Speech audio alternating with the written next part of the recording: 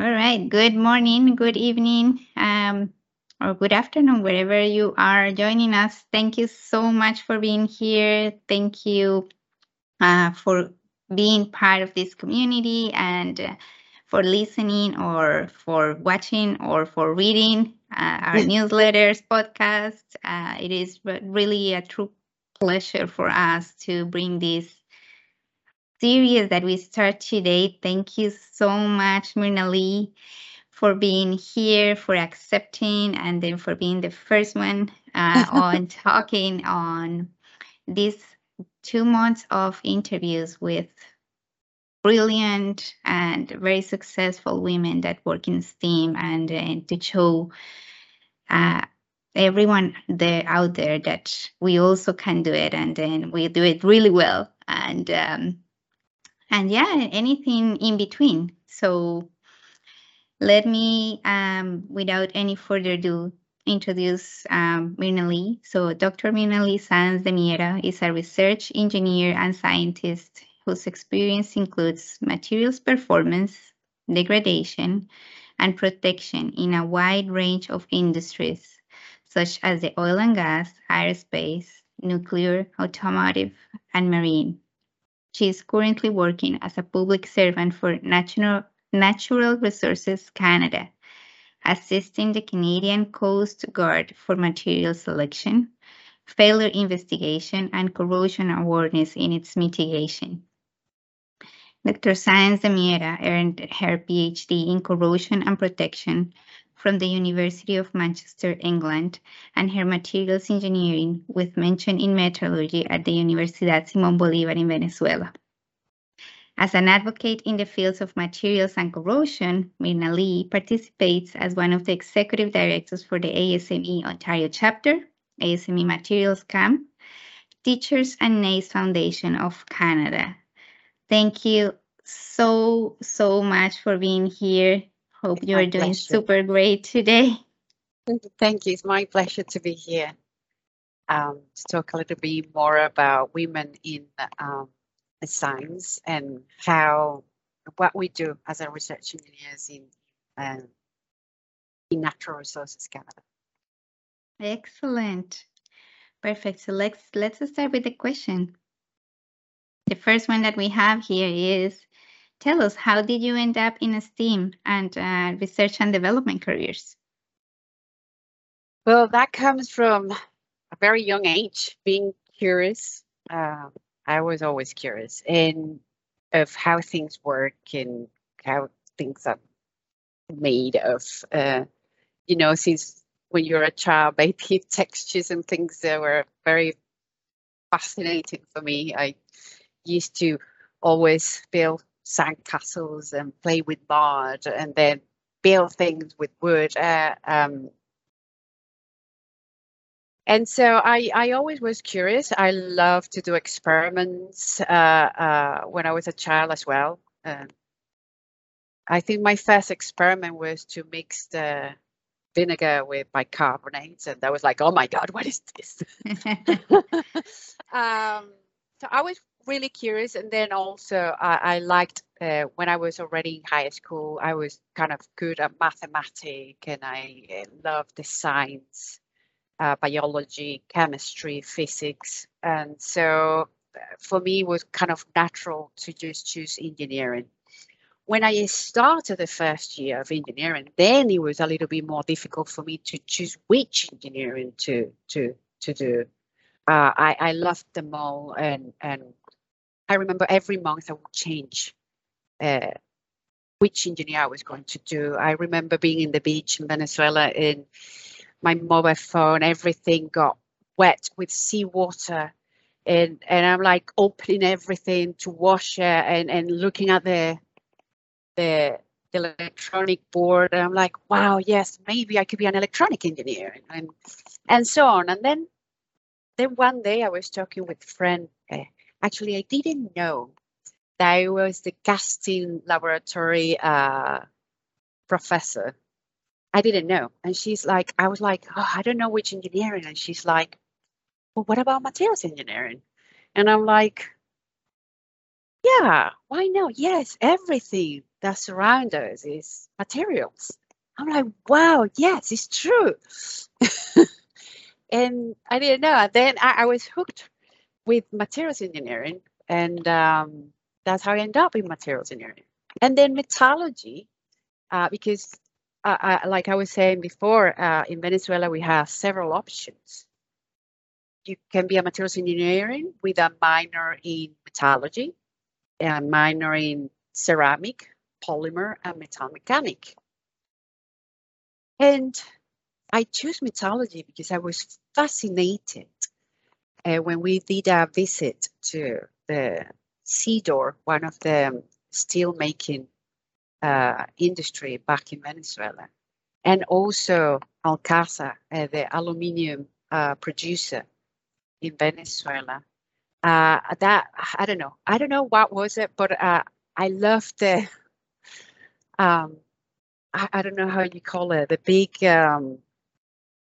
ladle where you mix the metals and then you pour it and you do your beams and your slabs. That was fascinating. And and and R&D is just that. It's just that curiosity that I always have in me. How can we improve things? Can we create new materials? And yeah, I'm still in there. Yeah, that's how I end up. It's just all about being curious about materials, loving science and how things work. It's such an inspiring, and then the words come out of your mouth and you sound so passionate about it. It's really, really nice. Thank Yeah, you. it's something that even when I was doing PhD and as a postdoc, I will always tell the outreach group team, like, can I go? Can I go and go to the high schools and show them why we are so important? Mm-hmm. And it was always nice to see those big eyes, like, wow, like showing them the different metals and which is lighter, which is not, and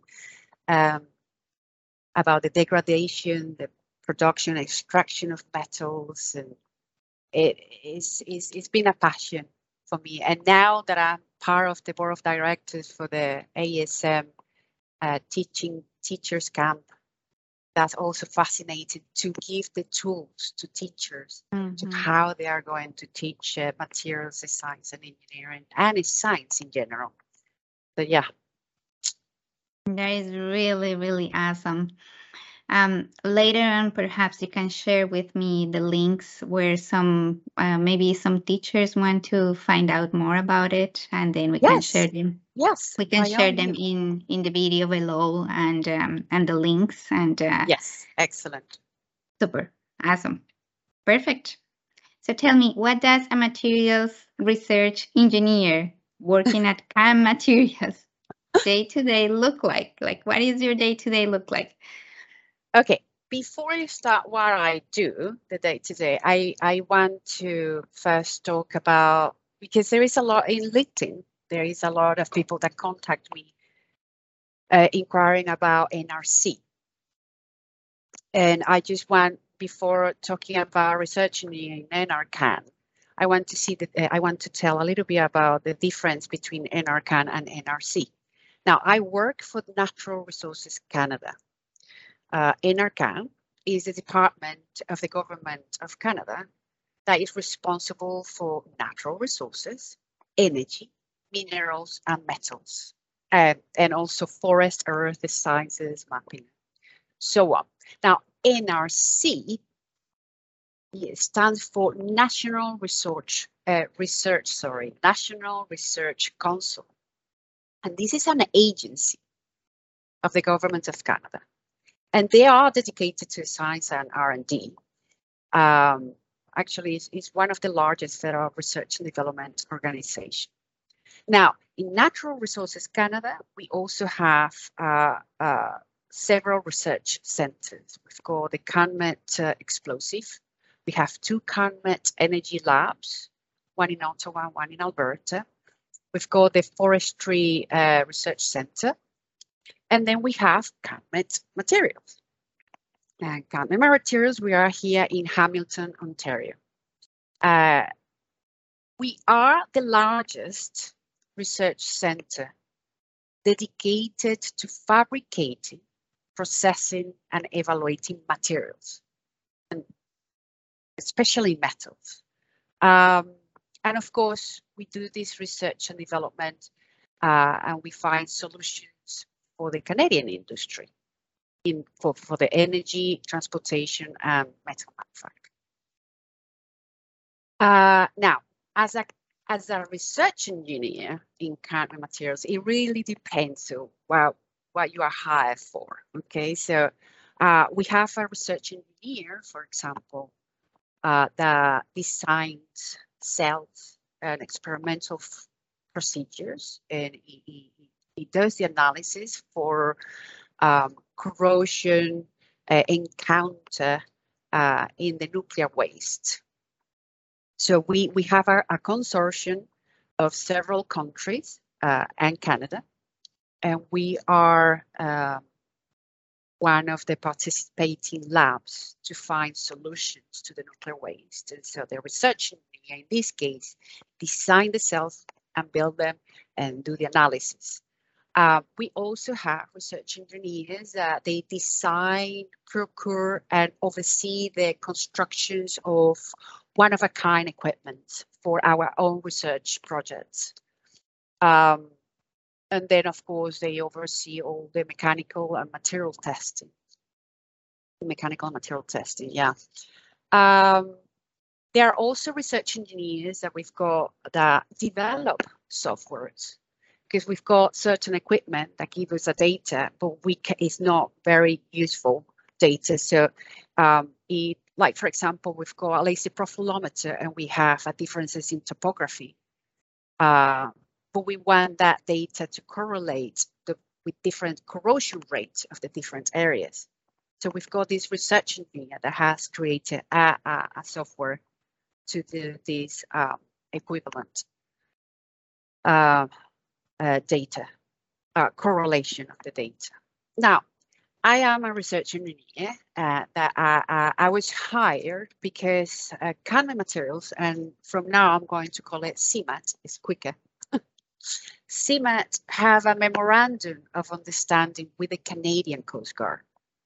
So the Canadian Coast Guard have access in a timely manner, kind of quick like now, access to experts in corrosion. We've got access to corrosion scientists, the analytical equipment like SEM, TEM, services such as the welding, the fabrication, and the casting, but they didn't have a materials engineer, and that's where I come along. They needed a materials engineer because they needed to. So with the corrosion scientists, they could see what happened with that interface between the harsh environment and the metal, but they needed someone also with the knowledge of the metal itself and how it interacts that surface with the harsh environment. And that's where I come along, and that's how we complement each other, the corrosion scientists with the materials engineer. And so as a research engineer, I assist the Canadian Coast Guard with the material selection. With any failure investigation that they have, sometimes they have problems of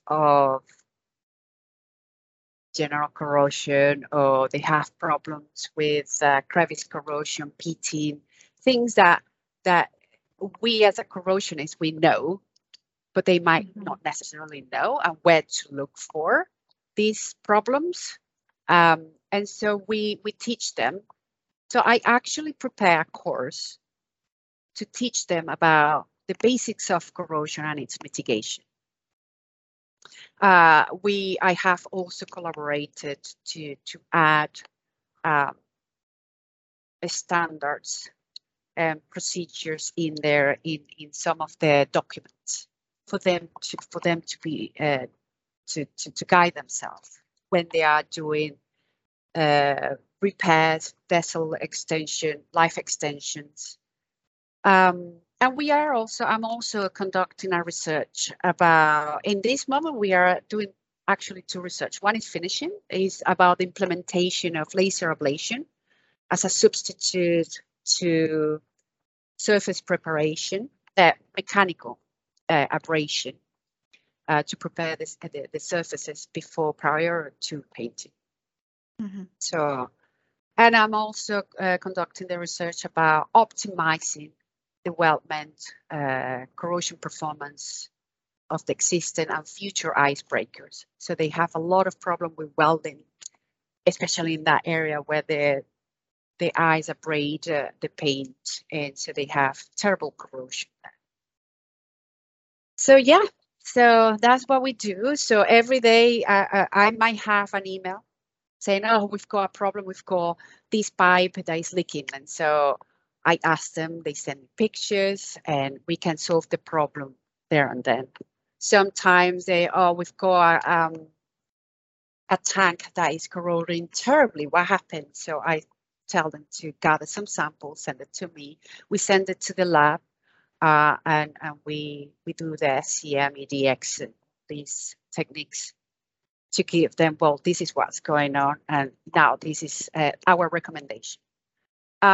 Like I said, this research is more long-term, so I will, I oversee all these experiments, the immersion testing, the characterization of the material, and then once or twice per month, I teach the 2-day course of corrosion to all the chief engineers, managers in the Canadian Coast Guard, just to raise the level of awareness and empower them to when they commission the vessels, the ships, and when they send it to repair in the shipyard, they are more aware of or catch mistakes. Everybody makes mistakes, so but it's good to empower them to catch these small mistakes and say, oh no, let's use this gasket. It's better for isolating the similar materials, for example, instead of that gasket. So yeah, it's very interesting. It's a cultural change, actually, when you start doing those awareness trainings and then involving other people that is not only the technical people, and it does really make a difference. So I'm very glad to hear. Yes. Excellent. Well, thank you so much. Okay, so the next question is, from all of the projects, all of them, research and development or others, that you have worked with, is there one that you have a special remembrance about, and why? Well, every research project, it's been fun. So I don't like to. I don't have favorites, you will say. I don't have favorites. It's like materials. Talking about materials, I've got friends that they are materials engineer. They love steel. I'm like, but what about aluminium? What about copper and nickel? Oh, steel. Anyway, I don't like to single out anyone. The one that impressed me the most, it was the nuclear. I was a postdoc in Manchester University for a project about developing or designing a new modular reactor based on the AGR's advanced gas cooled reactors in England. And I was excited. We were going to do experimental thermal oxidation, radiolytic. That was the first one. Like, whoa, what is that? Radiolytic oxidation of nuclear graphite. It was fascinating. And so here I am designing the experimental setup to get my samples. And I was excited that we were going to Amsterdam, TU Delft, to the material test reactors. And I was going to put my capsules with the CO2 and the nuclear graphite. I was going to and then they told me, okay, come back in 1 year. I'm like, what? Yes, to have your first point in your graph. I'm like, oh my God. I mean, I was used to doing research in the oil industry back in Venezuela, where every day I would have my data. I will have a graph in one day. I will know my material performance. Then when I did my PhD, it was surface treatments. I would do my surface treatment, anodizing, etching, everything. And then it will take a little bit while because I will need to do the cross sections and see my oxides and see what was going on. But within a week, I could have results. And when I came to the nuclear, I'm like, oh, I need to wait for a year and then characterize my material for one set of conditions. I'm like, this is, and that's why in nuclear they do a lot of also simulations, but that was very shocking for me. Then, well, I needed to leave England and move to Canada. So they are still there trying to design the small modular reactor. No based on the AGRs. Right, I bet the probe is still there. But I do like every single. I really don't have. I mean that one because you need a lot of patience to have data and enough data to publish something. But in all of them, I've learned so much. And the latest was one with the Canadian Coast Guard. It was a beautiful problem because it was like ESAT here, but in that. So, I mean, anyway. It was I needed to have the full system diagram, technical diagram, because they have a cavitation problem. But the problem was because there were corrosion upstream and downstream, and then it was a beautiful failure investigation to do. And I learned a lot about pumps and procuring the right pump. But anyway, yeah, I think I will vote for the nuclear. Excellent. Well, thank you so much. So now that we have spoken about and understood a little bit better how is this whole kind of different departments within the Canadian government, and it is really, I want to pick your brain on this one. Why do you think it is important to have government entities supporting research and development projects, especially the ones related to materials? Well, the government needs to support the R&D, and is doing it. In all our labs, we are supporting R&D, and in like our mandate in Canmet Materials, our mandate is really driven by the needs of our society, but with respect natural resources and energy. And one of our drivers is for clean energy.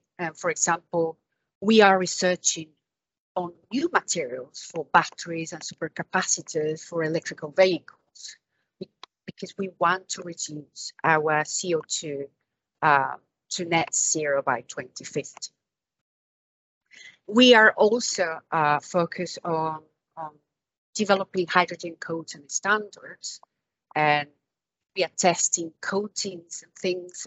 We are collaborating with the industry that are also developing coatings to retrofit our existing infrastructure to not spend millions of dollars to build an infrastructure to. I'm sorry, I've got everybody. I've got here my baby. It's a Connor. So if you see something going, that's my bird. Anyway, so we don't want to spend and use money to build another infrastructure to transmit hydrogen in the pipeline, use hydrogen. So we are testing coatings that are going to be able to be applied in our already existing pipelines to be able to transport the hydrogen. But also we are testing the existing materials to be able to predict if hydrogen will damage our infrastructure.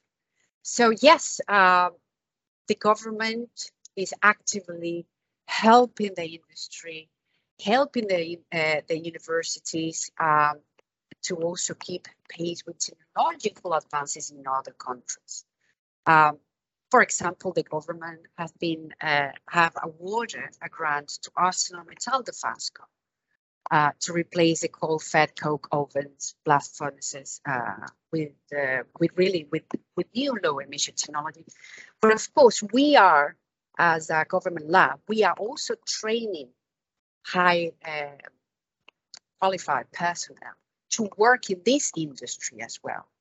Mm-hmm. So we also collaborating with universities to bring students to our lab and teach them and allow them to use our equipment and to produce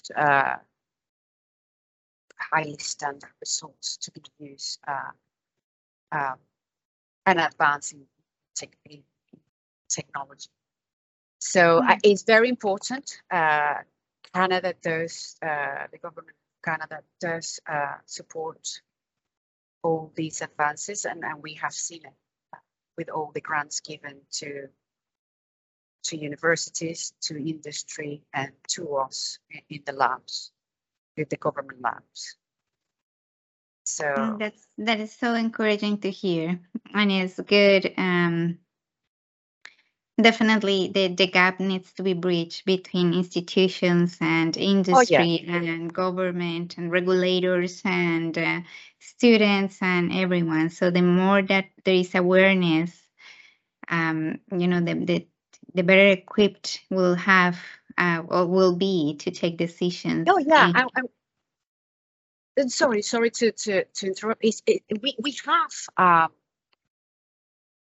have arrangements with universities where we bring students and they do courses with us about heat treatments and how to deal with materials, how to process them, and to better their education. And sometimes just being there, looking at how things work is so enriching for them. So yeah, I've seen how we collaborate with universities, industry. At the moment, we are all writing proposals to work with the industry and try to collaborate and find solutions to all these problems with the energy, the CO2, and hydrogen and electrical vehicles. So, yeah, excellent. Really nice. That's really cool. Perfect. So, along your career, have you had any mentors or guides, or who's helped you along the way? Is there someone that perhaps you remember that had said something at some point and you were like, oh, yeah, or? Yeah, I think along my career, like when I was undergrad, and I was doing my work for the oil, gas, and industry. I was in a government funded laboratory as well. That's why I like that I'm here as well, because it just feels great to help the community and society. So I was in Venezuela. I was in the government funded laboratory, and it was nice to have my both supervisor, the industrial supervisor, and my university supervisor to help to teach me, and I remember when I went to do my PhD, I needed a letter of recommendation, and the professor at Manchester University was impressed by how beautiful that letter from my university supervisor talk about me. So that was really nice. I felt very supportive, but of course I left the country. So, we kind of kept in touch, but not, then it's like I went to another world, and then I found my mentor. That was my supervisor, one of my supervisors for my PhD. And again, I felt so supportive because it was not only to do the work, but is to open my mind and understand the bigger picture, because I tend to be very in detail and I lose the bigger picture. And then, of course, during my PhD, I found my other half, my partner, and we are in the same field. And I think he has been there supporting me all along. And sometimes when even I doubt about myself, because, you know, it has been difficult to be in a field that is, the majority is kind of men. He's been there supporting all along and knowing that I can do it, you know. So I would say that he is kind of my mentor. And we talk about the same language. So having another person that is not my partner as a mentor throughout, I haven't been so lucky. I've known people that they started with their undergrad and, you know, all their life, even in businesses, you know, like, oh, you know, not only in the knowledge in the field, but also like in other aspects in life. So yeah, I think I have like a small mentor for everything, and then my biggest mentor is my partner, my husband. Oh, that's so beautiful. It's a really nice story. We complement each other. Yes. That's beautiful. Congratulations. Perfect. So that brings me to the question that nobody likes. What will you say to the younger version of yourself 15 years ago? What will you say to Mirnaly?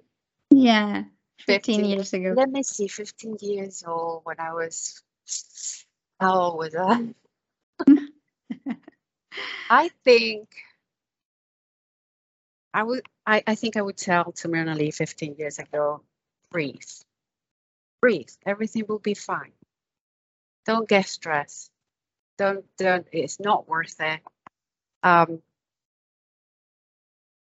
Don't give up. I mean, I never give up. That's why I am where I am. But I think I could have saved more gray hair if I trust more in myself. Yeah, I said. I mean, I think I worried too much. I think I would say keep doing what you're doing. This is it. This is what you love, and this is because there was always doubts like, oh, what am I doing?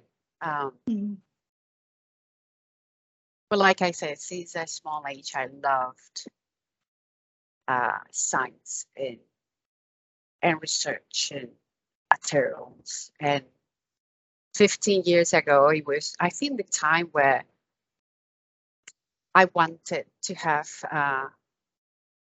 a family, and it meant a lot of sacrifices. Yeah. And I would tell myself, just don't worry, just do what you have to do. Everything will be fine. Those tears and those worriness, just don't waste those tears. If you breathe and you're confident that everything will be fine, it will.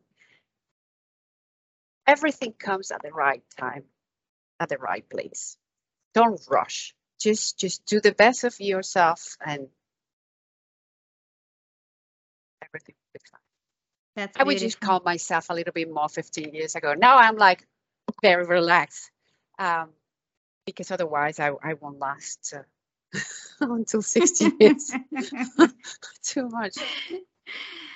Yeah, breathing is really important, and it's interesting because I also learned the lesson very old in my life that breathing is such a precious Yeah. gift that we don't use so often.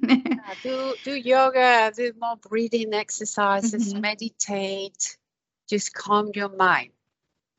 Mhm. Don't let the noise distract you. That's a really good message.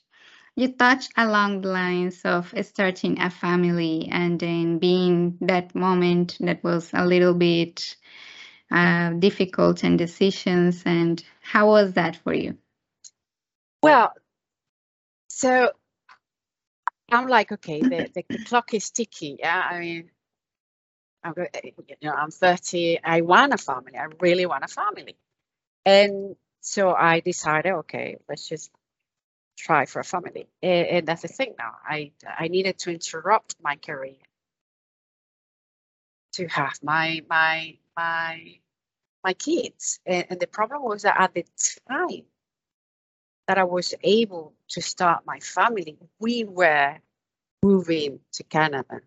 So we were not only changing country, but I was pregnant. So I came to this country already pregnant, which meant that I couldn't find any job or apply for any job. And it was difficult because then I didn't want to have only one. I didn't want my only one to be alone in this world. So I wanted the second one. And that was a kind of a long process. And I was very happy. I mean, and there were a lot of factors like daycare here is really expensive. And I didn't want my kid to grow up with someone that was not the mother. As a researcher and curious person, I was finding what was the best for the baby. And I was lucky. Not everybody has the luck to stay at home because of financial situation. We were okay. So I could stay at home and look after my two kids. Of course, when my youngest, my second one, was turning 5 years old, she was going to JK. I'm like, okay, I do need to do something with my life. I need my brain to work again. I need the science. I need knowledge. Because I already had a lot of knowledge about babies. I bet. And, I was already a psychologist, driver, you name it, cooker, anyway, housekeeper. I'm like, that call was like, I need this for me because they will grow and then, like you. Off they What go. about you? What about you as a professional?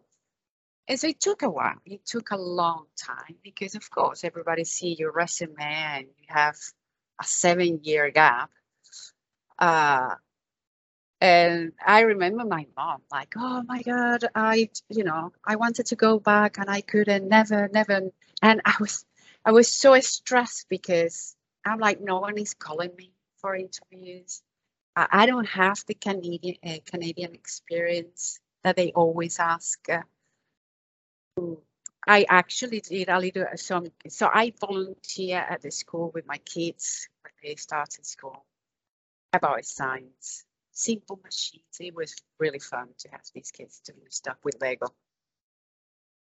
And then I also did some mad science, went to school again to show about science, but it was not what I wanted. I wanted research. I wanted to do what I was doing before having kids. And nothing. I was just like, oh my God. And I remember that I was so desperate that I remember sending an email to one of the professors at McMaster University. I'm like, and I pour my heart into that email.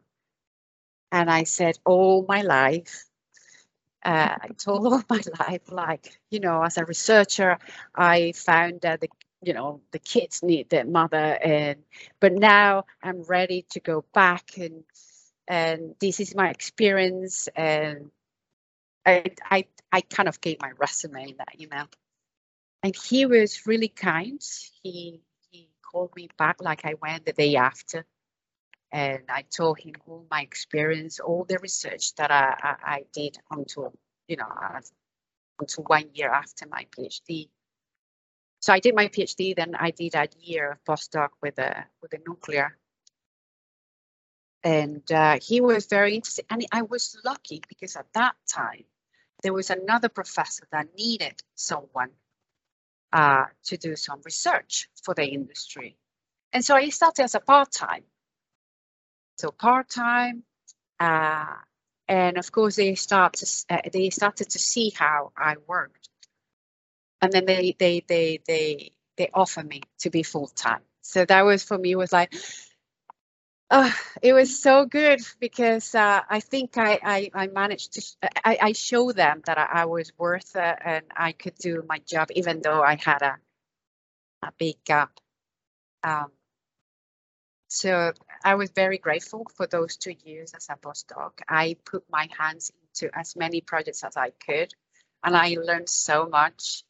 And I need to have several tasks, because my way to relax from one task is to go to another one. And the multitasking, I love that. I think I blame that on when I did my undergrad, the system was to be on top of things all the time. And yeah, I was lucky. I started as a postdoc doing research for the industry for 2 years in McMaster University. And then this opportunity came along to work across the road, because actually physically I was working in this building for McMaster University, and the Canmet laboratories are across the road. Wow. So I applied, and here I am, being a materials engineer for the Canadian Coast Guard. Sometimes I do help other projects, but I'm the main, not the project leader, but I am managing the MOU for the Canadian Coast Guard. That's so inspiring, and that actually ties into the next question, which is,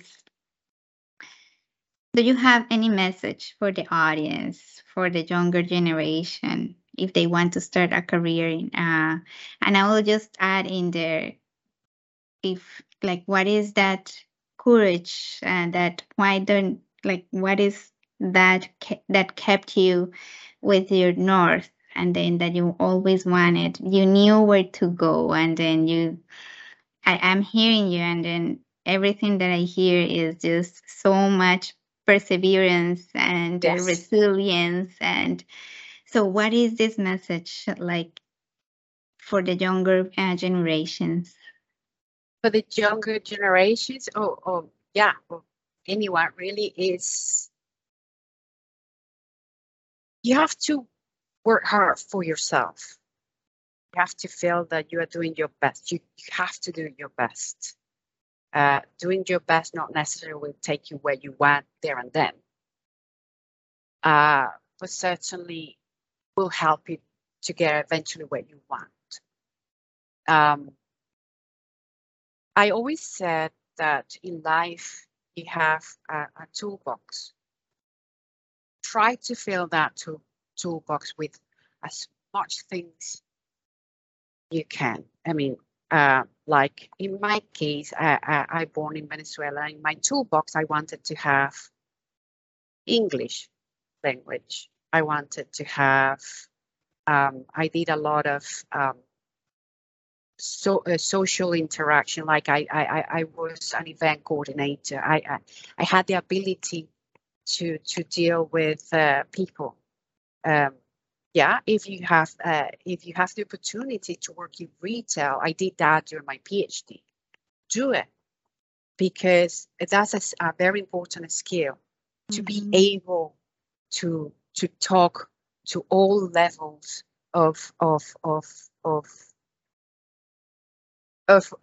skill people. Respect everyone. All of them can give you something new to learn. Be humble. You sometimes learn more from technician that has been there doing experiments all the time than someone that, you know, might do the design for, you know.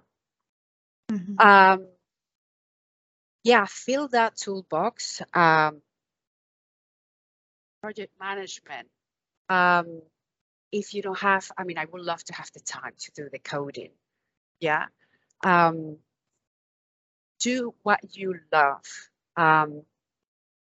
Do hobbies as well. Breathe. Everything has the right time, okay? COVID happened. Well, I hope you'd use that time wisely, and if you didn't have any work, you did some of your hobbies. And be perseverant. If I don't know, in my case, materials engineer was my passion, is my passion. So I kept at it. I keep looking for jobs. I keep applying for them. And well, okay, I got a gig of my science. It's still in science. I also did work again in retail because I wanted to do something. But be perseverant. Talk, communicate. Don't be afraid of asking. I'm not afraid of asking, how do you do this? Can I do that? I know that sometimes it's difficult for introverts. I sometimes categorize myself in between. Sometimes I'm an introvert, sometimes an extrovert. I know that for introverts it's more difficult to approach people out and talk. Send an email. Maybe it's best to send out, like I did. I sent an email to this professor and ask. I just knocked the door. Just knock doors. You never know which door will open. Don't give up because, oh my God, I have a 7-year gap in resume. What am I going to do now? Why? You know, you have to be confident that you can do the work that you did, that you have to keep up with the technology. Well, there is a lot. I mean, we've got Google now. Just verify the source stuff. Not everything that you read is true. But yeah, that would be my advice to the younger generation. Just try to fill that toolbox with the skills, social, technical, knowledge, general culture, geography. I mean, you don't know. You might be talking to your future employee, and you, by talking about history, geography, you might, this person, I would say, this person is, I like it. And you didn't need to talk about, I don't know, the grain growth or the oxide growth or the passivation of a stainless, you know what I mean?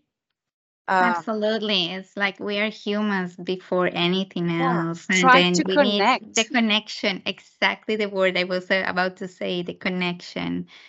And connection is so important. We are humans. We are not just one number. I remember from a school to university, oh, you are going to be one more number at university. I did feel like one number because it was huge. But still, I felt the connection with people, you know. And that's how we drive things. Definitely.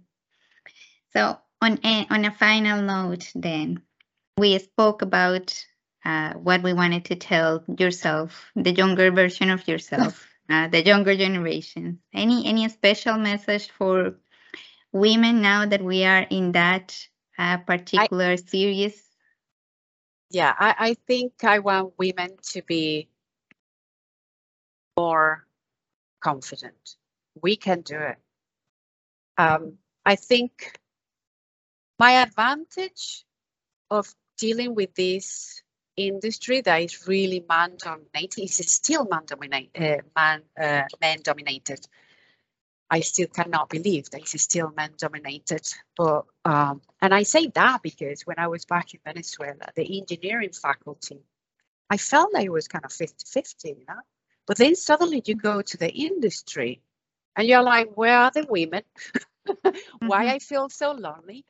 And I think one of the things is because of that. We want to start a family, and then it's difficult for us to go back. And then, of course, we just like, oh, no, I can't. No, you can. You can. You can go back. And like I said, it was easy for me because I grew up surrounded by men. And I knew how they were. I knew how boys were, talking and being very confident. And you're like, really? There were things like, I think you're exaggerating, or and so I felt kind of comfortable or confident to deal with men. Though sometimes I have to say that at the beginning when I went back, I remember being a little bit intimidated because sometimes the posture and the body language is like, okay. In those cases, again, breathe, calm, you know your things, okay? If you don't know anything at the moment, you're just like, you know what, I need to go back to you. I don't know, out of the top of my head. Get the posture right. Let's just talk and don't get intimidated. I don't see people by gender, I just see people by people. And that's the other thing. It's like when you give presentation and they teach you just try to present and feel that and see that everybody's naked. I've never done it, but that's the advice. I've never done it. I just see, same with when you're in a meeting, don't see them like a gender. Just see them as people. You're another person. The thing about women and men and whatever is just not relevant to the work. So women, we need more women in industry, in STEM and in materials. And I have a lovely group from McMaster and from Life. They are wonderful and they are strong,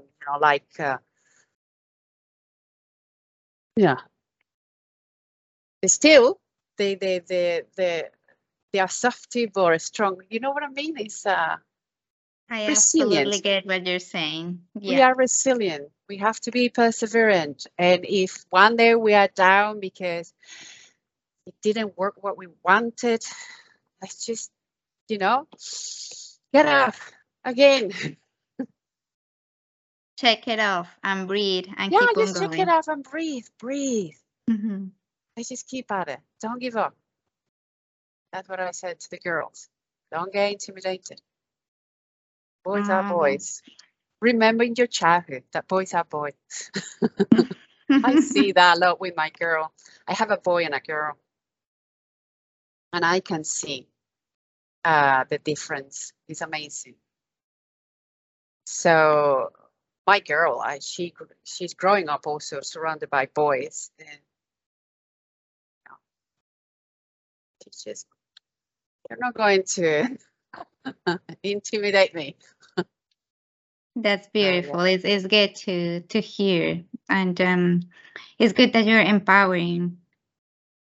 Yeah, and I seriously don't see it by gender. I see it by people. They are lovely men. They are lovely women, but I don't see them by the gender. I just see it by the person. They are, not very nice. Sometimes you feel that you are kind of competing with other women. Like, no. We are here to help. Oh, absolutely. And then doing these kinds of things, it raises awareness on everything that you have just said. Like this interview came out into life because I asked you and because you were kind enough to ask me questions back. And then here we are. And the more that we help each other, the stronger, we definitely can do it. But if we have someone that has already gone that path and we can get a hold and then ask a question, let's do it, because that's the meaning of sharing and then extending the ladder, like they said. Yeah, and I'm a firm believer that things happen for a reason, really, and everything will come to your way if you are ready, and it will come at the right time. I remember that the job that I applied for, I asked my friends, apply. You apply. No, this job before you. No. I think the right person will get the job. And a lot of us apply. I'm not afraid to there's sometimes people like, there is a job, don't tell anyone. No. I think things will get to you at the right time. And if you didn't get it, something better will come, just don't give up. You never know. Exactly. I never knew that I was going to be here. It was my dream. Well, thank you so much, Mirnaly. My It's pleasure. been super, super nice time. The time flew by. Yes. And I've got a meeting now. right, it was really, really nice. Thank you very much, and thank you to your organization for allowing this to happen. I know it's sometimes we have to. Yeah, it's a great feeling to be as a public servant and help, really. And we are helping the society to come with better materials, technology, and tackle the challenges that we've go ahead with this climate change. So that's a beautiful closeout. Yeah, thank you so much for inviting me, and thank you for all of you that have been here. Take care and all the best over there. Thank you so much. Okay. And Bye. See you guys in 2 weeks. Thank you. Yeah. Okay. Bye. Bye now. Bye-bye.